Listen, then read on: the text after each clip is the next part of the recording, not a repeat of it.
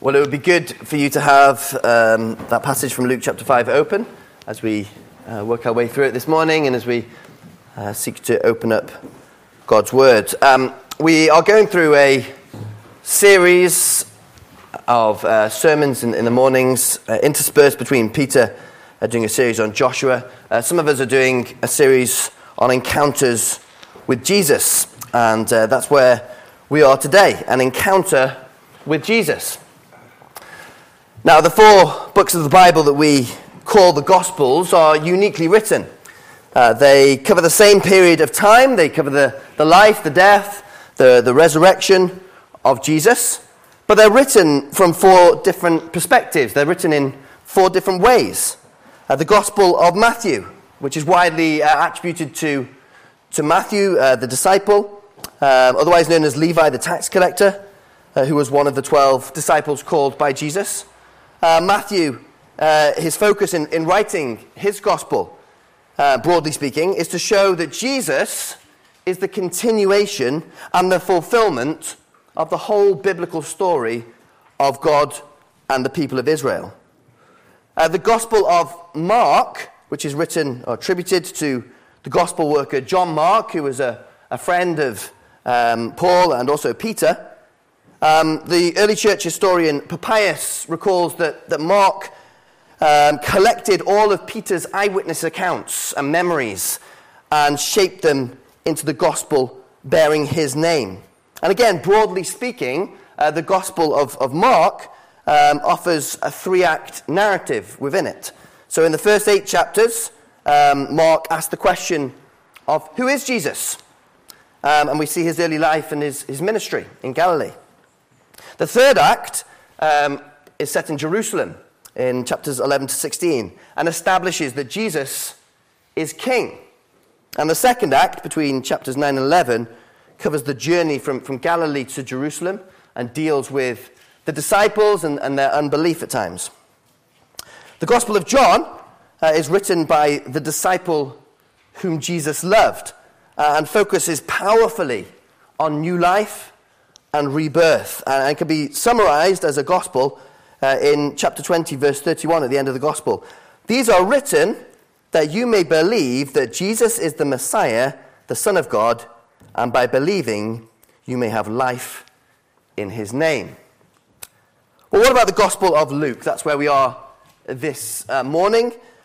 What is the context? What is the viewpoint from Luke? Well, it was written as part of a 2-act volume, along with the book of Acts, and written by Luke the doctor. And Luke makes his aim abundantly clear in the first few verses of his gospel, where we read, "Inasmuch as many have undertaken to compile a narrative of the things that have been accomplished among us, just as those who from the beginning were eyewitnesses and ministers of the word have delivered them to us, it seemed good to me also, having followed all things closely for some time past, to write an orderly account for you." So Luke's concern was to gather as many different first-hand eyewitness accounts and views as he could in order to compile a detailed and a thorough and an accurate account of the life of Jesus. And his concern was that we, the readers of his gospel, might know that this Jesus of Nazareth is both Christ and Lord. And so he gives a thorough and an ordered and an extensive account of Jesus' life, his ministry, his death, his resurrection, his ascension. Luke also records and demonstrates many examples of Jesus' power and authority over people, over nature, over demons. Luke proclaims the good news of the kingdom of God found in the Lord Jesus Christ. And he does all these things in great detail, with great accuracy, so that we might know Jesus as the Son of God.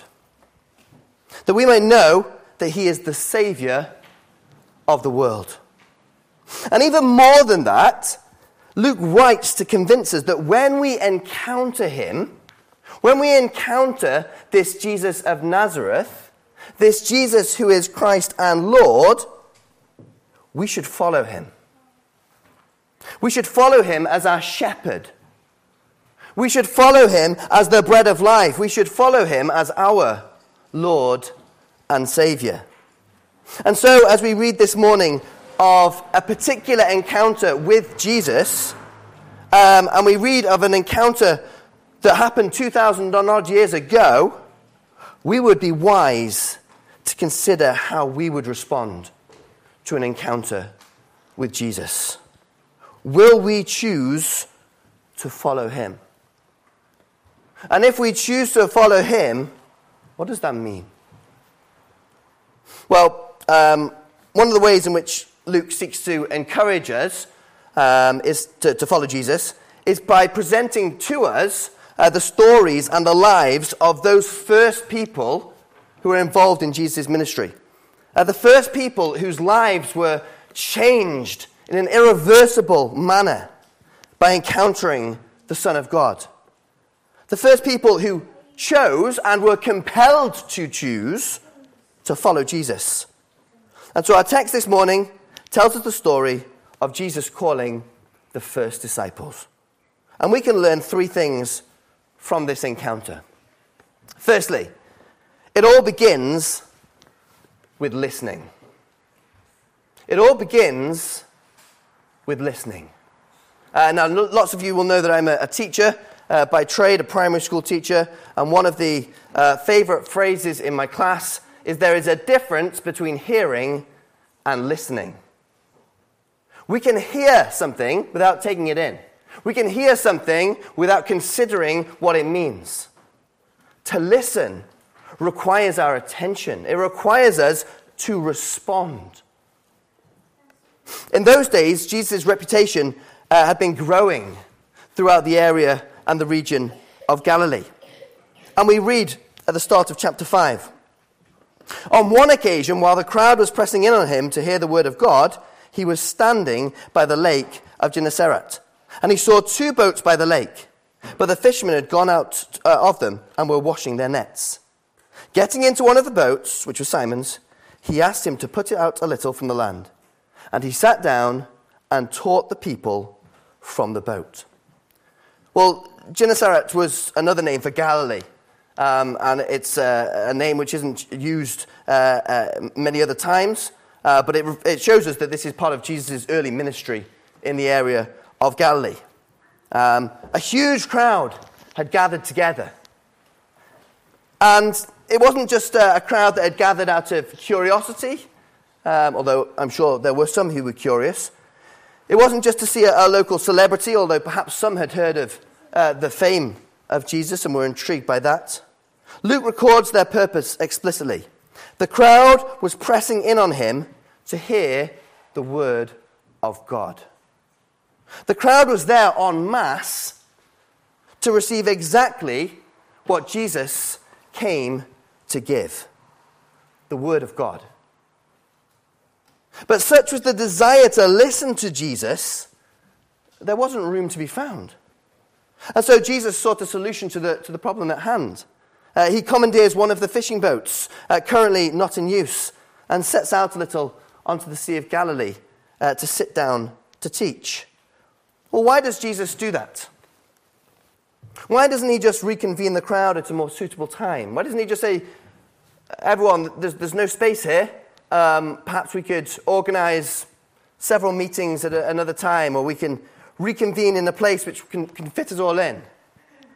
Ought he not to preach in a more suitable location?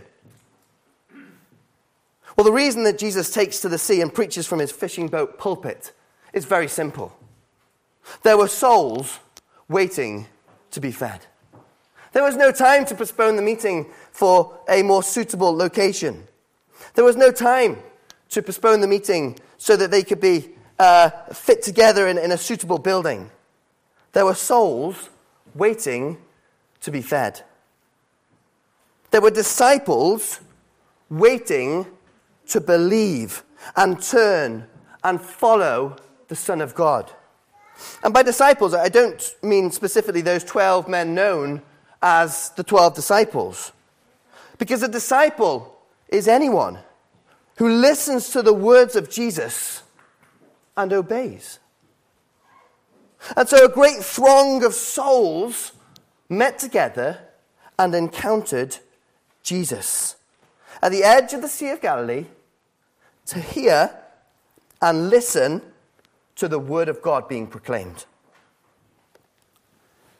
But in the midst of such an event, in the midst of a great throng of people gathering to hear, even as the crowds pressed in out of eagerness to hear the word of God being proclaimed, Jesus speaks intentionally and specifically to one individual, to the owner of the boat, a fisherman by the name of Simon Peter.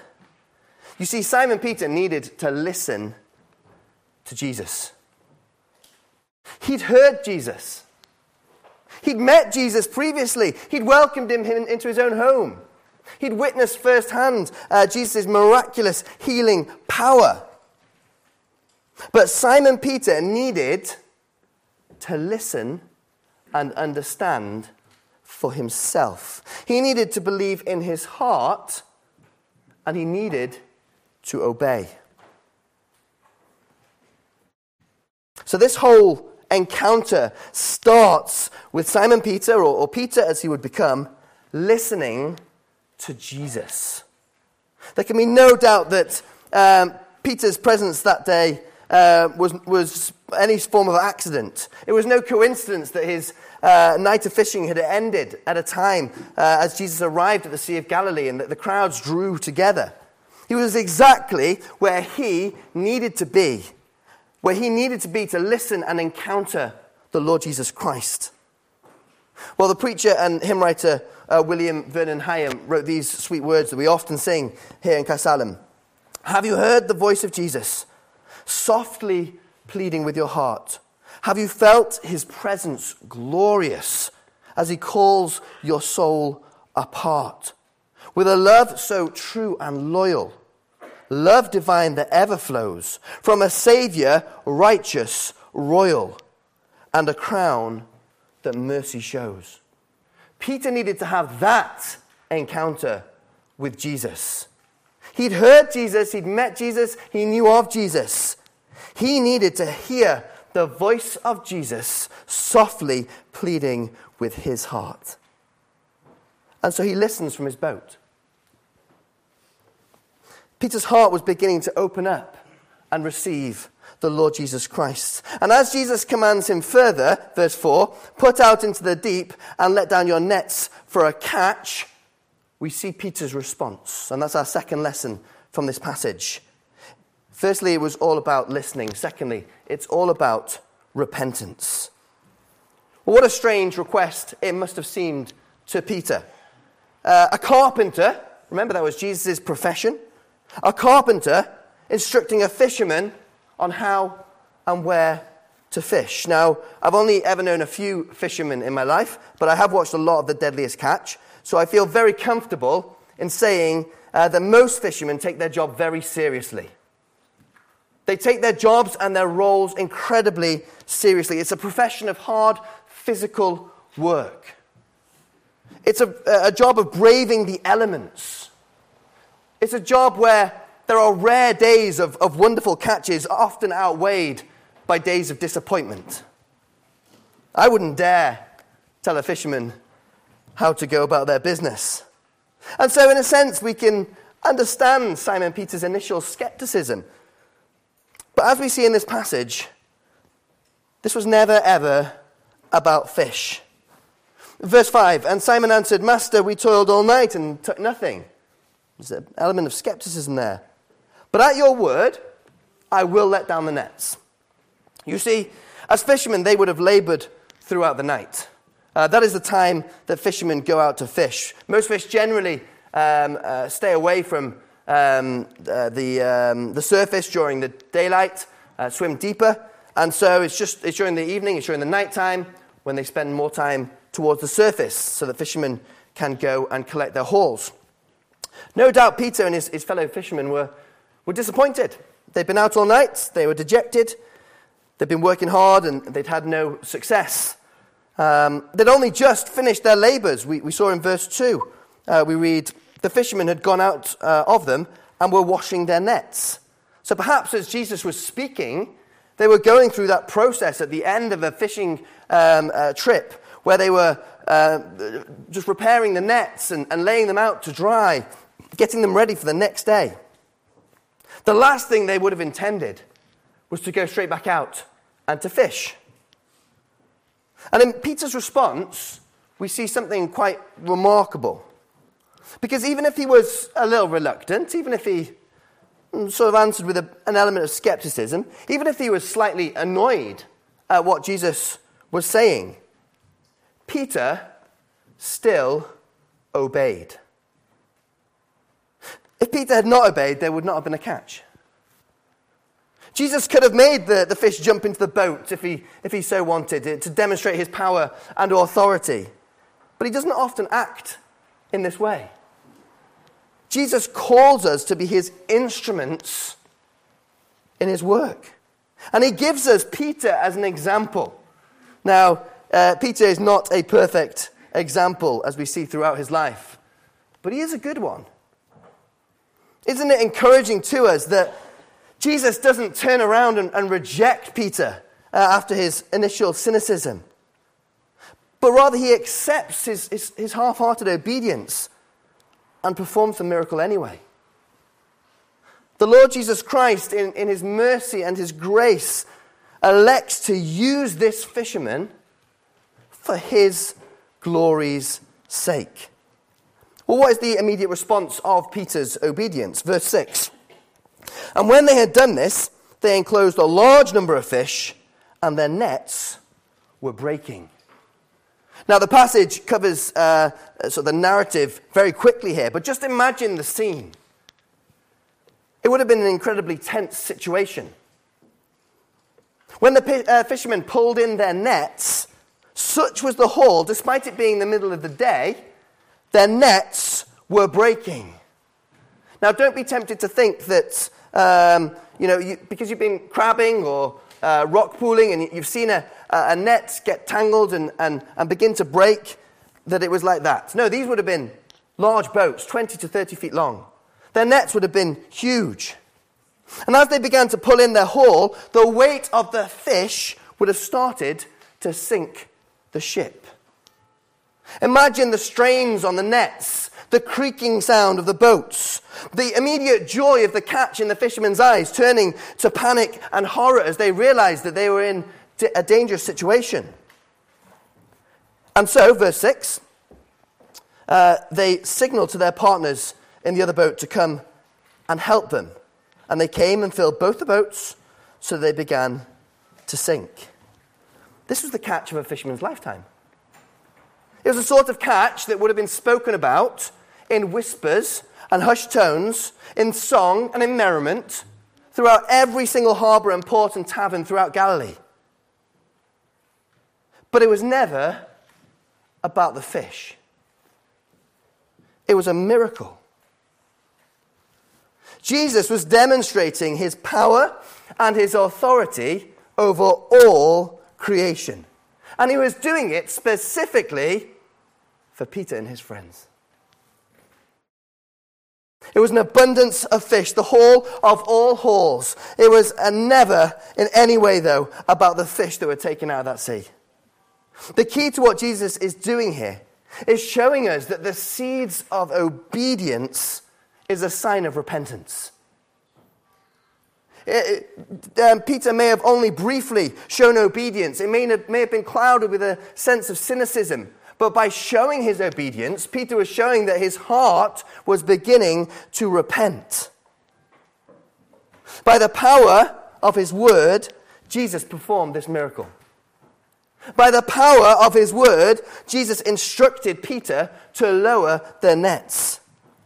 And by the power of his word, Jesus forced Peter to reconcile something important within himself. Verse 8, 9 and 10. But when Simon Peter saw it, he fell down at Jesus' knees, saying, "Depart from me, for I am a sinful man, O Lord." For he and all who were with him were astonished at the catch of fish that they had taken. And so also were James and John, sons of Zebedee, who were partners with Simon. In the midst of this incredible miracle, in the midst of this unbelievable sight, Peter's response was one of humble repentance. He's not whooping and hollering on the deck of his ship at this incredible haul. He's not seeking to lord it over all the other fishermen on the banks watching. His immediate response is one of repentance.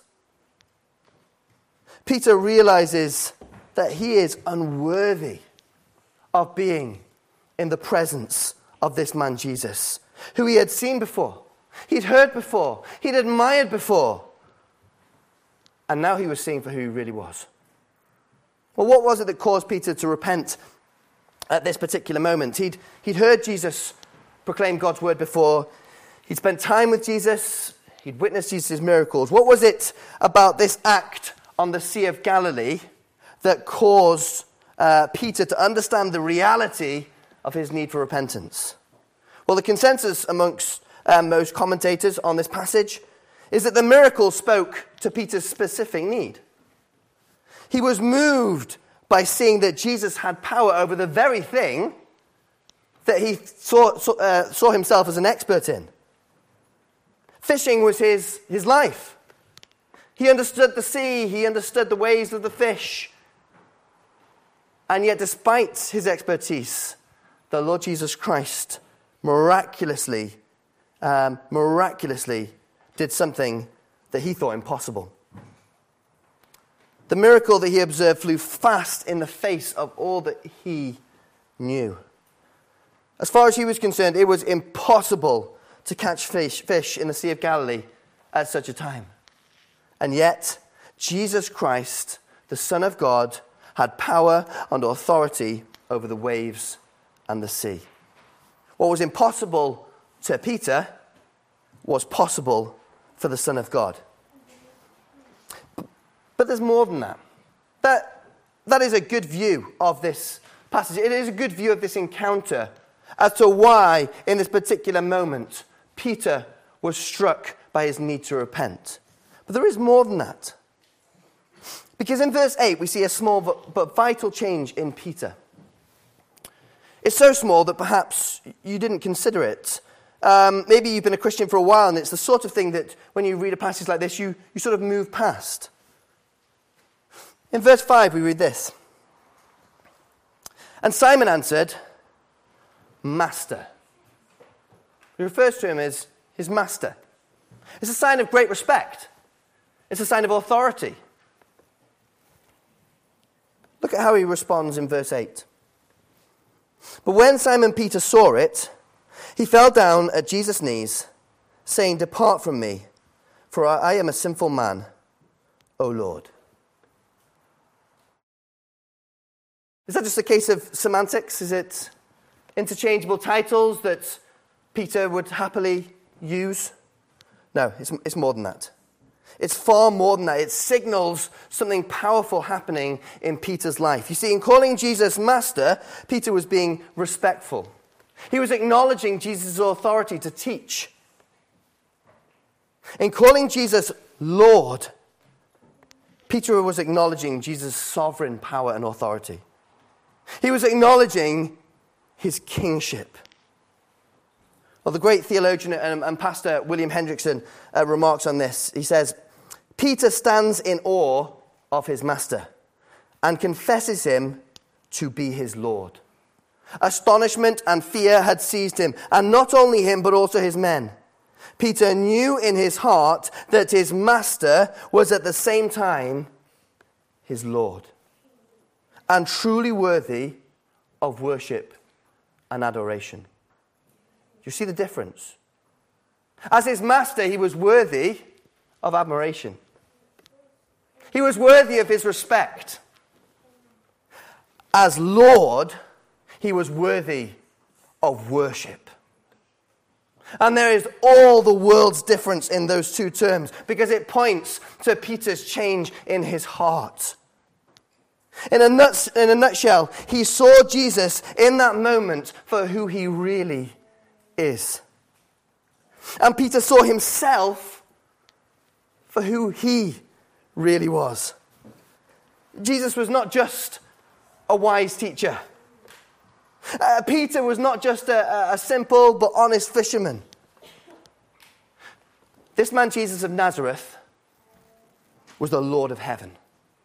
And this man, Peter, was a wretched sinner.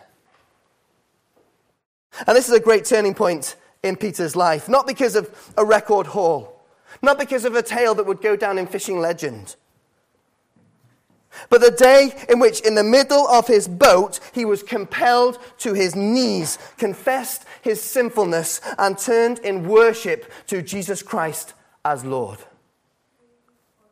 Well, we've seen that this passage demonstrates to us that it requires listening, it requires repentance. Well, thirdly and finally, it requires obedience. Now, when Peter saw his own sin, his first instinct was to hide away. We read in verse 8, "Depart from me, for I am a sinful man, O Lord." What a classic response from Peter. What a classic response from the man as we get to know him throughout the Gospels and throughout the book of Acts and throughout his letters. If you know anything of this man as he's revealed in Scripture, you'll know that he was always quick to an emotional response. He was the type of man who always shot from the hip, jumps to the wrong conclusion, comes out with a passionate response. It's not hard to have affinity with the Apostle Peter in that respect. The dear man who loved the Lord Jesus Christ with all his heart and yet was prone to the afflictions of sin. A man who was called by Jesus, who was set apart for his service, but who too often let his inner man emerge and let his Saviour down. Can't we often feel the same way as Peter? Can't we often feel in our service of the kingdom that we too often let ourselves down, that we let our Saviour down? When we consider our sinfulness, when we consider the wickedness of our ways, can't we be tempted to flee? Think of those words from Psalm 139. "You have searched me, O Lord, and you know me. You know when I sit and when I rise. You perceive my thoughts from afar. You discern my going out and my lying down. You are familiar with all my ways." Peter, in this moment, understood these words. As he sat there on his ship, he was understanding what it meant that the Lord God knew all about him, who knew his heart.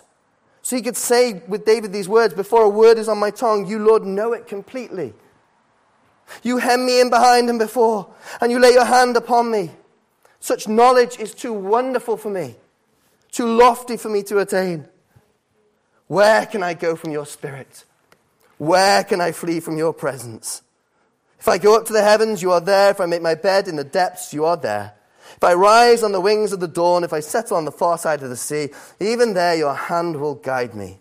Your right hand will hold me fast." In this moment, Peter felt that the best thing he could possibly do was to run away. That how could he possibly stand in the presence of his Saviour? How could he possibly stand in the presence of his Lord? And we too can feel guilty about that. When we reflect on our hearts and we consider our sins, perhaps this morning you're sat here feeling that way. Perhaps you're sat in your pew and you've been struck by the words of Jesus. You've been struck by this encounter and you feel the weight of sin. Perhaps you are thinking even now that you're too guilty to be in his presence, too guilty to be forgiven, too guilty to be redeemed, too guilty to be made righteous before God. Well, if that's the case for you as you sit here this morning, then know this. That is exactly why Jesus came. That is exactly why Jesus came. He came to this earth to minister and to live and to be crucified and to be resurrected so that he can bring us close to God. So that he can be our Redeemer. So that he can be our advocate. He can be our reconciliation and our righteousness.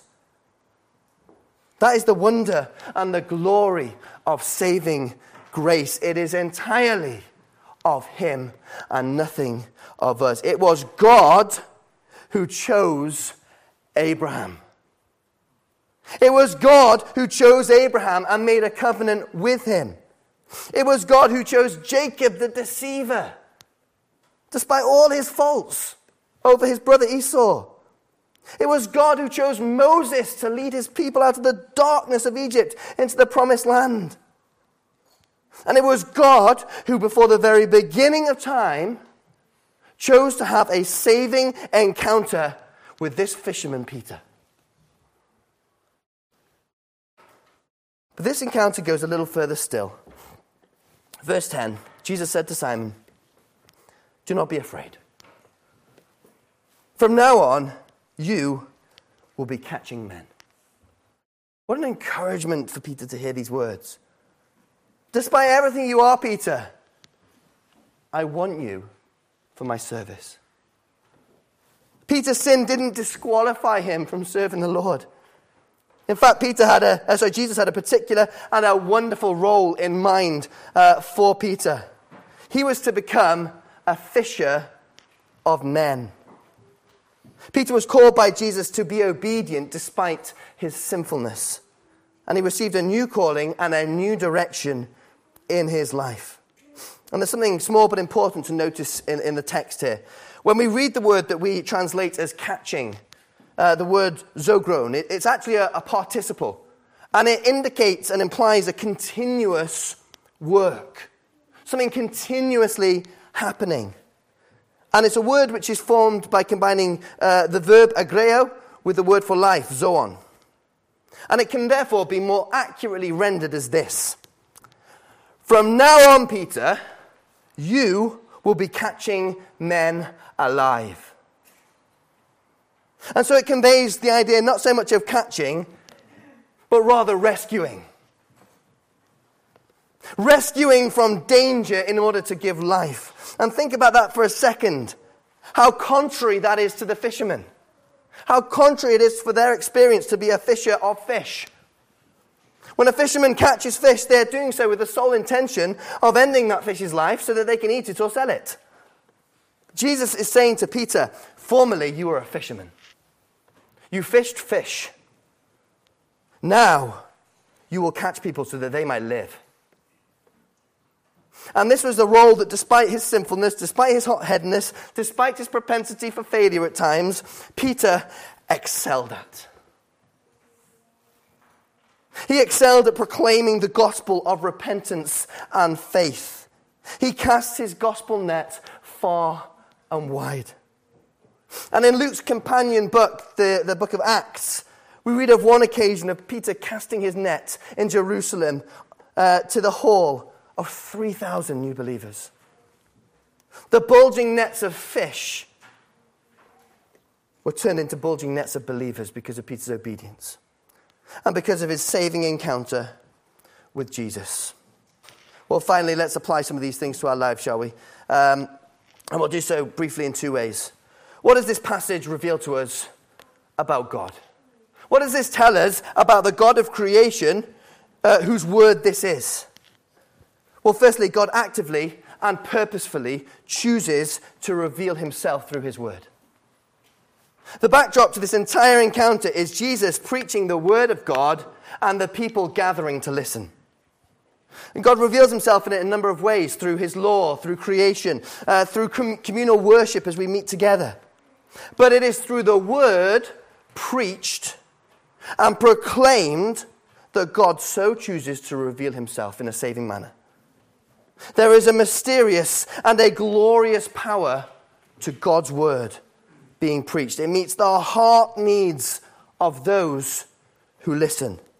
And it causes repentance and obedience and faith. The second thing that we see revealed to us about God here is this. God is sovereign over all creation. It was no accident that Peter found himself at the Sea of Galilee at this time. It wasn't just fortuitous timing that in Jesus' ministry he was able to encounter and call his first disciples. It wasn't by luck that it happened to be Peter there on that day. The triune God of all creation, Father, Son, and Holy Spirit, is sovereign. He reigns over all as our eternal King. And as we consider these encounters over the next few months, as we consider the ways in which Jesus, during his earthly ministry, met and encountered different people, it's vital that we understand them for what they are. The actions of a God who is purposeful. A God who knows all things and uses all things for his glory's sake. A God who is wise in all of his decisions. A God who chooses to encounter Peter, who chooses to save Peter, and chooses to call Peter to serve him. Thirdly, an application of what this tells us about God. God's mercy knows no end. In Peter's moment of doubt, Jesus could easily have turned away, couldn't he? And maybe that might be our reaction when somebody offers a moment of cynicism and doubt towards us. To turn away, and perhaps Jesus could have stopped Peter right there and called somebody else to be a disciple. But God is a merciful God. He saves his people and he calls us to follow him despite our sinfulness. Despite the ways in which we fail him. And Peter failed in many ways throughout his life. And so as we read this encounter, as we ponder and we meditate on these words, let us be assured that we have a merciful God who deals with us in tenderness. If you've ever felt that you don't deserve God's mercy, you don't deserve God's kindness, and you don't deserve God's grace, you are right. And yet you can be comforted by this. The God who provides it does so to those who are contrite and broken of heart anyway. We don't deserve a single thing, and yet he provides all that we need. Well, finally, how can we apply this passage to our own lives? How should we respond as believers here in St. Mellons in 2021, as non-believers sat here, maybe not knowing what it means to have a relationship with God? How do we apply this to our lives? Well, do we as a church here in St. Mellons delight in listening to the Word of God? Not just appreciate it, or appreciate the value of a well-constructed sermon. Not just value the preached word out of a sense of respect because it's in a church and that's what we should do. Do we hunger to hear God's word? Think about how this whole passage started. On one occasion, while the crowd was pressing in on him to hear the word of God. Are you pressing to hear God's word?